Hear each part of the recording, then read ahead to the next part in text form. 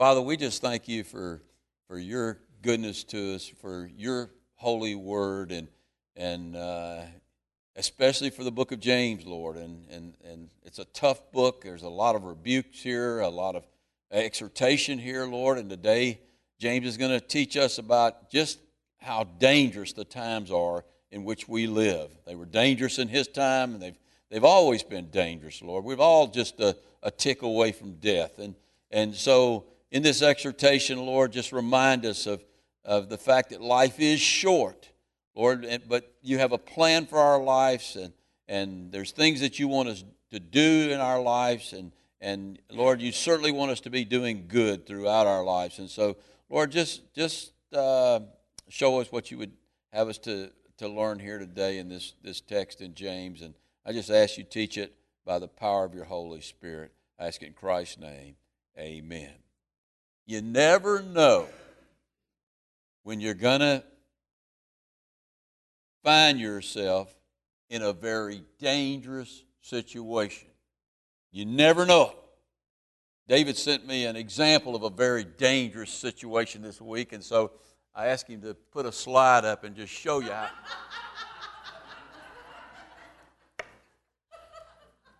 That's the way Roy looks when I ask him to pray.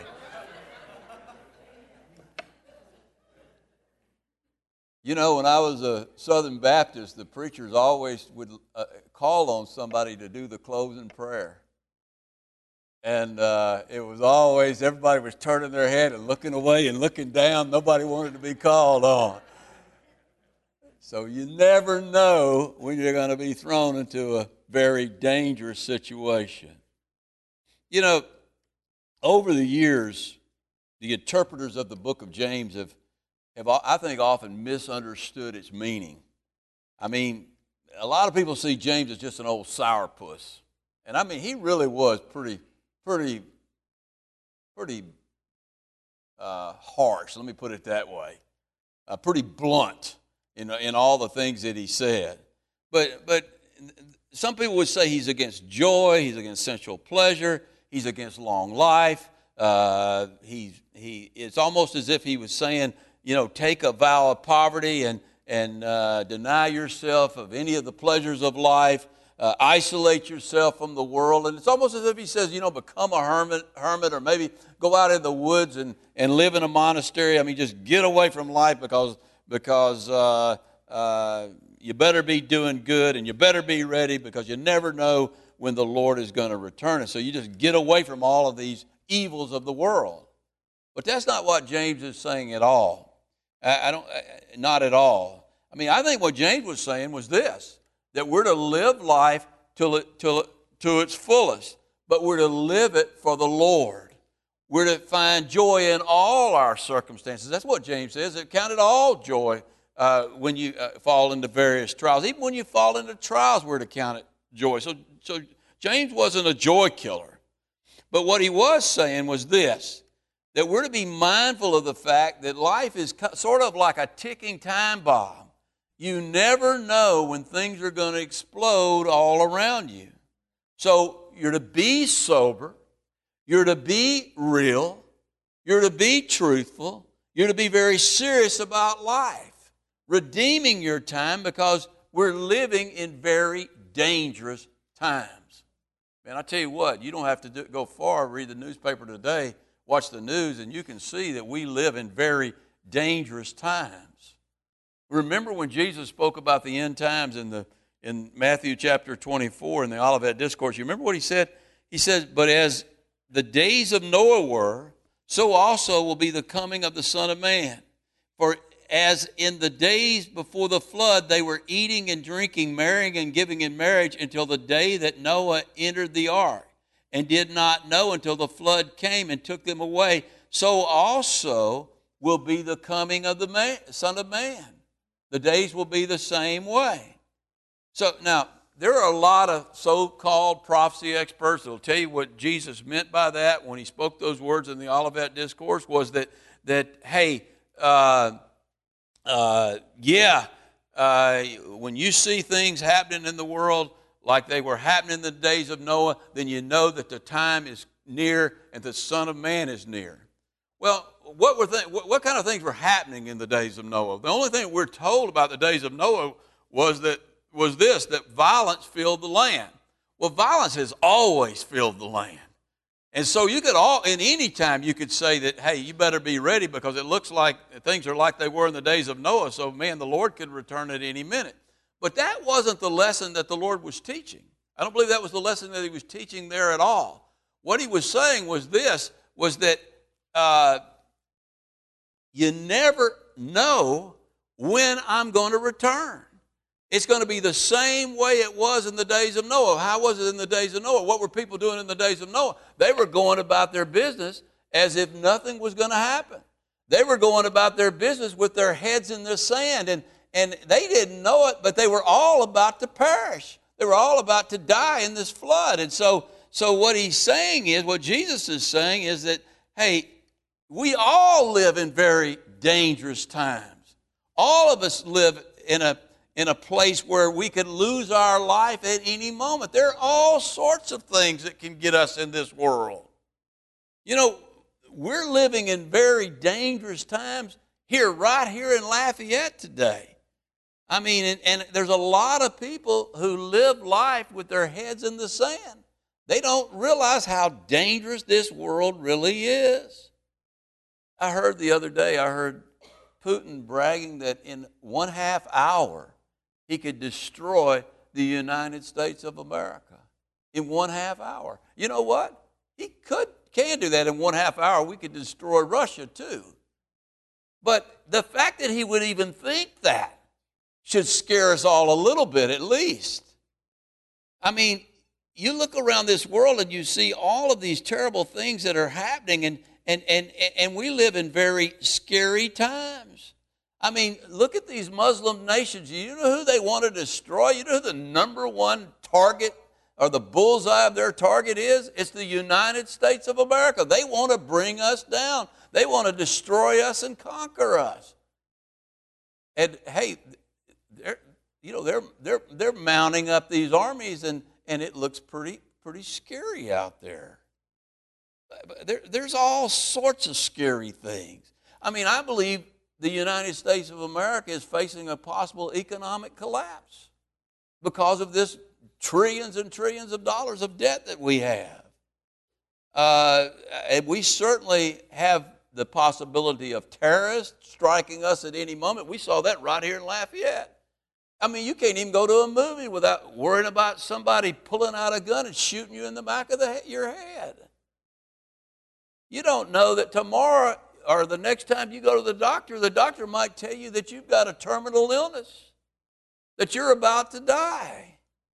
So we all live in dangerous times. I mean, James lived in dangerous times. He was sitting on a ticking time bomb that he didn't really, I don't think he even knew it. I mean, just a few years, a decade or so after James penned these words, the Jews mounted a rebellion in Rome, sent their legions down to squash the rebellion, and they destroyed Jerusalem and destroyed the temple and killed at least 1 million Jews, and the rest of them they sent captive. That happened just a decade or so after James penned these words. But you know, James didn't get to see that happen. You know why James didn't get to see that happen? Because he was arrested by the Sanhedrin, and he was tried, and he was told either to recant his Christianity or die, and he refused to recant, and so they stoned him to death. So James was living in dangerous times, and I don't think James realized that he was going to die the next few years after he wrote these words, but he knew he was living in dangerous times. He knew that all of the Jews and all of the Christians were sitting on this ticking time bomb. And that's why in verse number 9, listen to what he says. He says, take life seriously. In verse number 9 of chapter 4, he says, lament and mourn and weep. Let your laughter be turned to mourning and your joy to gloom. Humble yourselves in the sight of the Lord, because things aren't as good as you think they are. They're not as bad as you think they are either. They're worse. They're worse than you think they are. You know what? I don't know where we're going to be 10 years from now. I don't know where you're going to be 10 years from now. You might be 2 or 3 years away from your death. We might be 10 years away from seeing the United States destroyed. We don't know where we're going to be 10 years from now. So we need to take life very, very seriously, because we're all sitting on this ticking time bomb that could go off at any moment. So that's the message of James. I mean, you're living in dangerous times, so you need to get right with the Lord, and you need to quit worrying about everybody else. You need to quit judging everybody else, and you need to worry about yourself and get your own house in order. That's the message of James. Listen to what he says in verse number 11. One of the things he wants us to quit doing right away is to quit judging others. Quit judging others. Look at what he says in verse number 11. He says, do not speak evil of one another, brethren. He who speaks evil of a brother and judges his brother speaks evil of the law. Now, let me explain to you here in a second what he means by that. And judges the law. You become the judge of the law. It's as if you're the lawgiver. It's as if you're the one who determines what's good or bad. And whenever we become the judge of the law, we interpret the law in our favor, don't we? That's exactly what we do. In other words, we make the law fit our way of life. We determine what's good and we determine what's bad. And that's why some Christians will tell you, oh, man, look at those people. They're evil. They dance. And then that other group will say, oh, look at those people. They drink wine. They're evil. In other words, I don't drink wine, so I'm not evil. I don't dance, so I'm not evil. There's some denominations believe you eat. If you drink wine or dance, you're going to hell. But what are we doing then? We're becoming the judge. And we're not the judge. And listen to what he says. But if you judge the law, you're no longer a doer of the law or a breaker of the law, but a judge. And whose place have you put yourself in when you do that? You put yourself in the place of God. God is the judge. There is one lawgiver, and that is God. Now let me tell you what James is not saying here. James is not saying that we don't judge the conduct and character of others. You have to do that. You're forced to do that in certain situations. As a pastor, you have to do that. I have to judge somebody's character, and I have to judge somebody's conduct before we allow them to do children's ministry, before we allow them to be on the worship team.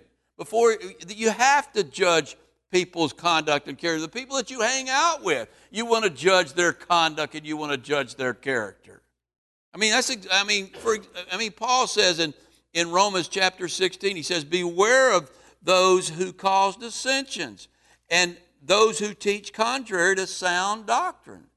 So you're to judge teachers. You're to judge people who cause dissensions and who cause divisions. In the little book of Titus, he says, beware or reject a divisive man. How do you know they're a divisive man? Well, you judge whether or not they're a divisive man.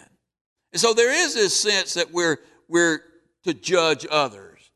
But here's where judging goes wrong. We're wrong to judge others when we do it out of envy, when we do it out of jealousy, when we do it out of bitterness, when we do it because of our pride. We judge, isn't that the root of most judgmental attitudes? It's pride. I mean, we look at others and we say, oh, they're not as good as me. They're not as good as me. And what are we doing when we're doing that? We're lifting ourselves up. And we're judging them based upon our own standards, not based upon the law, but based upon our standard, the way we're living our life. They need to live up to us. They need to live up to our standard.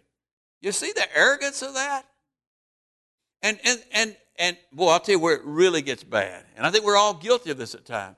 When we judge whether or not someone's going to go to heaven or whether they're going to go to hell, whether they're saved or whether they're unsaved. When we do that, we're putting ourselves in the place of God. And how arrogant is that? I mean, look at verse number 12, what he says. He says there is one lawgiver. Who is that lawgiver? Jesus Christ is the lawgiver. He's the only lawgiver. All judgment, Jesus said, has been given unto the Son. All judgment. He's the lawgiver. He's the one who gave Moses the law. There is one lawgiver who is able to save and destroy. There's only one lawgiver who's ever able to save people and send them to heaven, and there's only one lawgiver who's able to destroy people in hell. You're not it. I'm not it. I don't determine who gets saved. The reason I can't determine who gets saved, I don't have the power to save anybody. Salvation isn't just some spoken words. It's a transformation of the heart where we've been given the divine seed. None of us have the power to give out the divine seed. So we can't judge who's saved and who's not saved. Now, yeah, we're to judge their conduct and we're to judge their character before we put them in positions in the church or before we go into strong fellowship with them. But we're not to judge whether or not or who's going to heaven and who's not going to heaven, and who's going to hell and who's not going to hell. Only God, who has the power to change the heart, has the power to judge others. And you know what? Once God saves us, God begins to sanctify us. And at whose pace does he sanctify us? At my pace? At your pace? At his own pace. He has that right. He's God. So some of us, we get sanctified faster than others. Some of us get sanctified a lot slower than others. Amen. Yeah.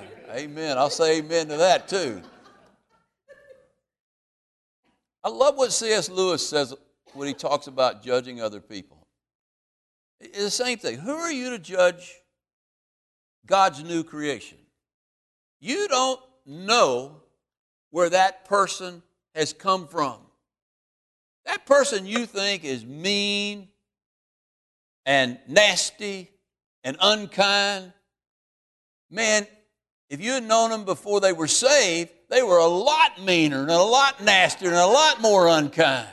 God's taken them light years from where they used to be, but you don't see that. And then there are other people who are sweet and kind and loving, but they've always been sweet and kind and loving. You know, there are some people, I had an aunt like that. She couldn't say anything bad about anybody. She could never say a curse word, everything that came out of her mouth was nice.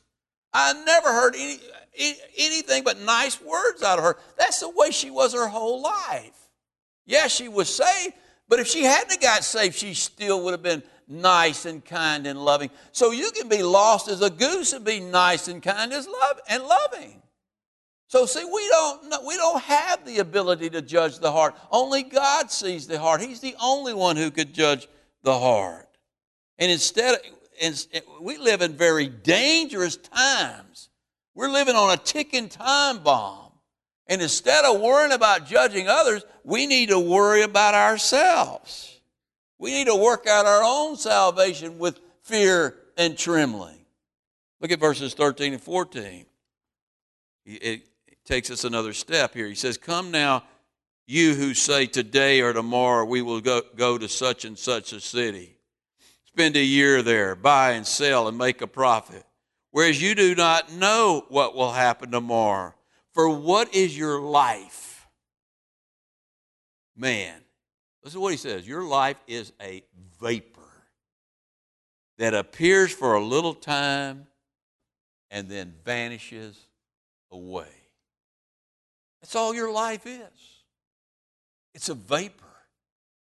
It's a vapor.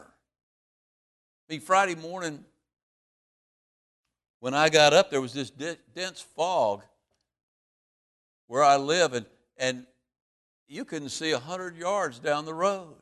That's how dense the fog was. By midday, the sun had come out, and that fog was gone. I mean, that's the way our lives are. I mean, they're nothing more than a vapor. We're here today, and we're gone tomorrow. You know, the Bible says we're allotted 70 years. And if you get lucky, you might make it to 80. But that's not getting so lucky, because those days are filled with heartache and pain. And even if you make it to 80, boy, the years fly. They fly by. I heard a very astute comedian say a while back, life is like a roll of toilet paper. The closer you get to the end, the faster it goes.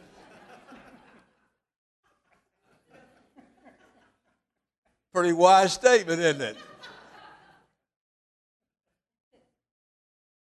The older you get, the faster time flies. I mean, I don't even put my Christmas decorations up anymore. Just leave them down in the garage, because it seems like it comes around once a week. No, I put them up.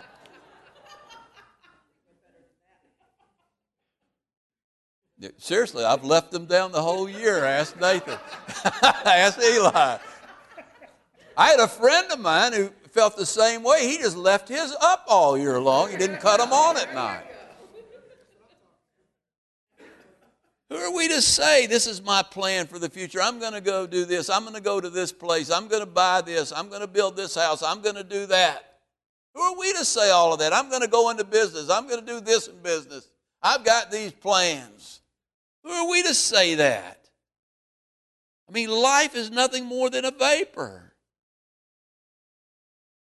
You know, I'll tell you what, I've had no problem understanding what James has said here since I found out that my heart is nothing more than a ticking time bomb. I mean, it could explode at any moment.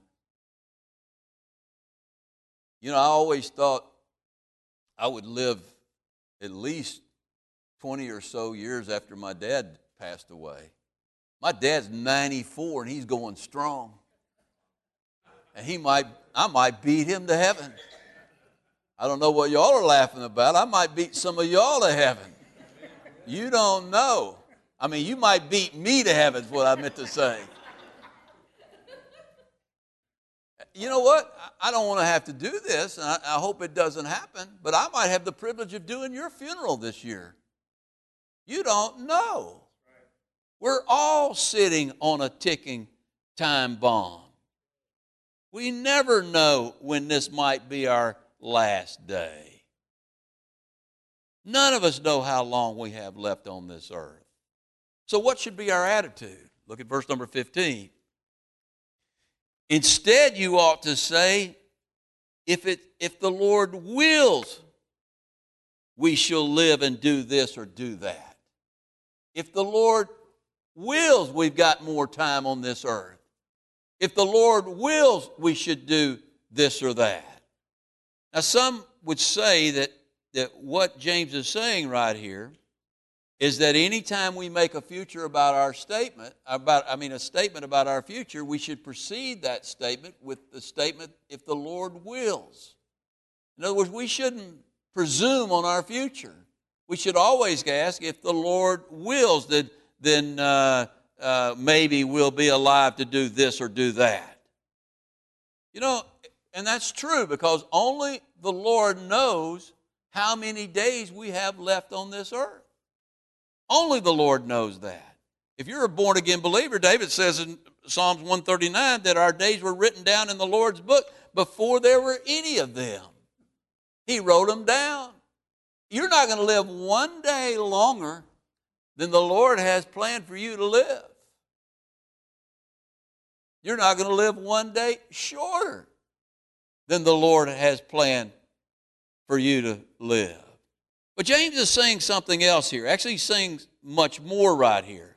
Not only has God written down in his book how many days you have left on this earth, he's also written down in his book his plan for your life. And so, before you do make any plans, before you do make any plans about your future, before you do anything, then the first thing you should ask yourself, is this what the Lord wills? You know, Paul the apostle said, I was chosen to be an apostle in my mother's womb.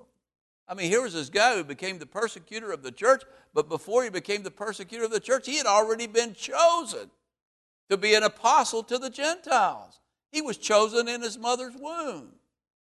And so you've been chosen for something. If you're a believer here, God has a plan for your life. He's planned out your future.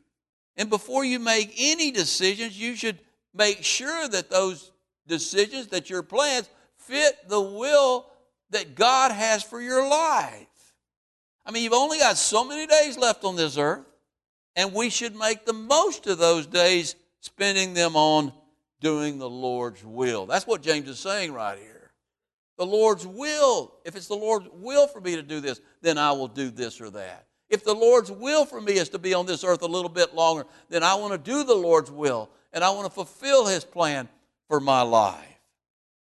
Then he says in verse number 16, but now you boast in your arrogance, and all such boasting is evil. Man, when you make plans as if you're going to live forever, you're arrogant. You're boasting in your arrogance.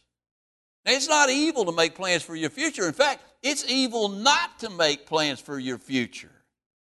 But boastful plans about your future without any regard to God's plan for your life, that is evil. And it's amazing to me how many people do just that. They boast about their future. They make their plans for their future without any regard to God, as if they're going to live forever. And if all of the stuff that they're accumulating through their plans is going to be with them forever. Doesn't work like that, does it? It doesn't work like that at all. You remember the parable that Jesus told about the boasting, arrogant farmer. You remember the parable he told? Let me read it to you from Luke chapter 12. He said, the ground of a certain rich man yielded plentifully, and he thought within himself, saying, what shall I do, since I have no room to store my crops?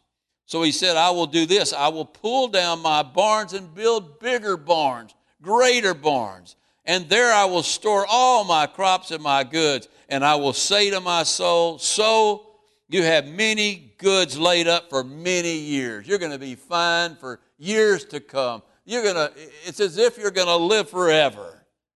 Take your ease now and eat and drink and be merry. But God said to him, fool, this night your soul will be required of you. Then whose will those things be which you have stored up? You fool. You take no regard for the future. You live as if you're going to live forever. You live totally for yourself without any regard to God's plan for your life. And one day, all of us are going to have to give an account for our souls. We're going to have to give an account for our lives and what we did with our lives that God gave us. And how much stuff we've accumulated in our life is not going to count for anything if we didn't use it for the kingdom of God. What's going to matter is what we did on this earth to serve God and to help others. That's the only thing that's going to matter. What you did with the gospel, that's the only thing that's going to matter. Then he finishes up in verse number 17, and he says, therefore, to him who knows to do good and doesn't do it, to him it is sin. You know, that is one of those passages that is taken out of context all of the time. I think there's truth in that. I think when you know that there's good to do and you don't do it, then to some degree, in most cases, that is sin. But you got to be careful with that. I've heard evangelists say, people that are really heavy in evangelism say, you know it's good to save the lost. You know that's a good thing to do. And so if you're ever around a lost person and you don't witness to them, then that is sin. I don't agree with that at all. I believe that the Lord leads you into positions where you witness to people and the Lord touches your heart and gives you the power to witness. And if you don't do it then that would be sin. But just because it's a good thing to do to witness to the lost doesn't mean that you're sinning when you don't witness to every lost person in the world. So you take that out of context, and you can see it's taken out of context because they're missing one big word when they take that out of context. What's that word? Therefore. Therefore. When you see a therefore, what's it doing? It's tying that passage to the previous text. That's what it's doing. So what James is saying here is this, that since your life is a vapor, since you're living on a ticking time bomb, since you live in a very dangerous situation, since time is short, you need to make the best of time doing the will of God instead of wasting your time on yourself. That's what he's saying in context. Now you really could take that verse and that therefore, and you could apply it to the entire book of James. I mean, since we know what is good, we need to be spending our time doing good. And if we're not doing good, then it is sin. What is good? Well, James told us what is good. That's what this whole book is about. It's about what we should be doing as believers and what we should not be doing as believers. And it's kind of a measure of whether or not we're living as God wants us to live. Now, this is a tough book because not many of us are living the way God wants us to live. And so it steps on our toes. But when we know what we're supposed to do, and James told us what we're supposed to do, and we don't do it, then we're sinning. What has he told us we're not supposed to do? Or what has he told us we're supposed to do? He's told us, first of all, that we're not to judge others. And if you're judging others, you're sinning. How many of you think it's right to judge others and put others down? Raise your hand if you think it's right. Don't raise your hand. No, it's not right. When we do that, we know we're sinning. If you have the Holy Spirit and you know you're sinning, because let me tell you what happens. When you talk bad about others, you grieve the Holy Spirit. The power of the Holy Spirit departs from you. And you're left to yourself, and you know it. If you're a born-again believer and you're full of the Spirit, and then the next day because you've talked bad about those, you're not full of the Spirit, you know that. So what's the good that we're supposed to do? Well, first of all, we recognize that time is short. We recognize that our life is a vapor, and so we don't judge others. What is the other thing he told us we need to do? We need to be taming our tongues. We need to be swift to hear and slow to speak. If we're running our mouths, our mouths are spouting out evil, poison, is that good? No, we know that's sin. We need to be humbling ourselves before God and submitting to God so that the devil flees from us instead of living like the devil's children, like most of us do. We need to be doing that. We need to quit being so worldly, James says. We need to be drawing near to God so that He'll draw near to us. And when we see brothers and sisters in need, especially widows and orphans, we need to be helping them. That's doing good. That's doing good that we know is good, and we see that good and we turn our backs on that. That is sin. We need to be counting it all joy when those bombs are exploding all around us, when bad things are happening in our life. Instead of murmuring and complaining against God, we need to be counting it all joy. We need to be doers of the word instead of hearers of the word only. We need to ask God for wisdom and guidance instead of just going about our lives without any regard for the Lord. And all of those things are good that James shown us here, and if we don't do those things, then we're sinning. We're sinning. And that's why God gives us the book of James, right after He gives us that wonderful book of Hebrews. All of that takes us up on that mountaintop and tells us about all the things that are available to us in the holiest of holies, when we come into the presence of God, then he brings us down and shows us where we're at and says, this is not where you should be at. And there's something wrong if you're doing all of these things. There's something bad wrong with your Christian life if you're doing all of these things. And you need to get it straight. You need to get it straight. You know, if I had the authority to add a little bit to the book of James, maybe rewrite it a little bit, I would say, James, you're way too one-sided. I believe he is.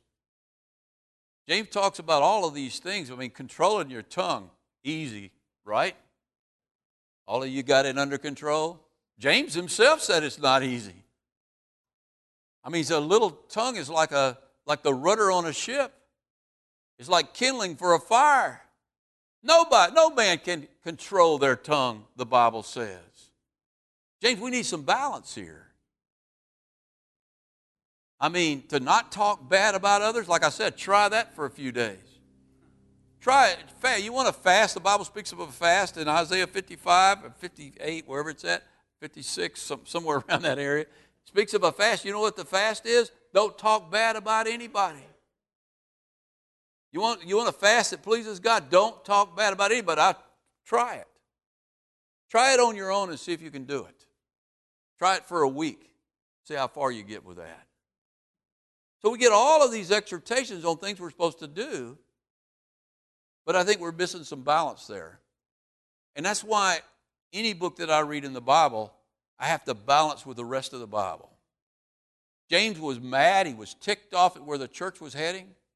He was ticked off at all these people who were calling themselves Christians, and yet they were gossiping. They were making their own plans without regard to God. They were living their lives for self-centered purposes. And he was mad because that was his brother, his blood brother that hung there on the cross. That was God Almighty that hung there on the cross. And he was mad because it was as if people were trampling on the blood of Christ. And so he gives us these tough exhortations. But you got to balance it with the rest of the Bible. Where do I get the power to control my tongue? Where do I get the power to do reach these high standards that James lifts up? I get them by drawing near to God. He mentions it. But if I was him, I would have maybe made that about 5 chapters. The way Paul did. Paul would do 5 chapters on drawing near to God and 1 chapter on the exhortations. James is good, though. The book is good because it brings us to that point. And that's what I want you to see before we leave here today, that none of these things can be done in your own power. That's why Paul says it's not I who lives, but Christ who lives in me. We're new creatures. The old things have passed away.